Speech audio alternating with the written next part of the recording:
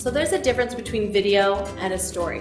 You want to make sure that the videos you create tell a story. You want to have a beginning, a middle, and an end. A story starts with a question posed or a promise to be made. And then it takes your viewer on a journey.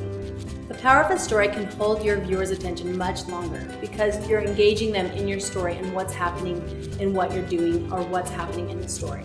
They can get involved and have emotion in what you're telling them. They can see it, feel it, and understand it.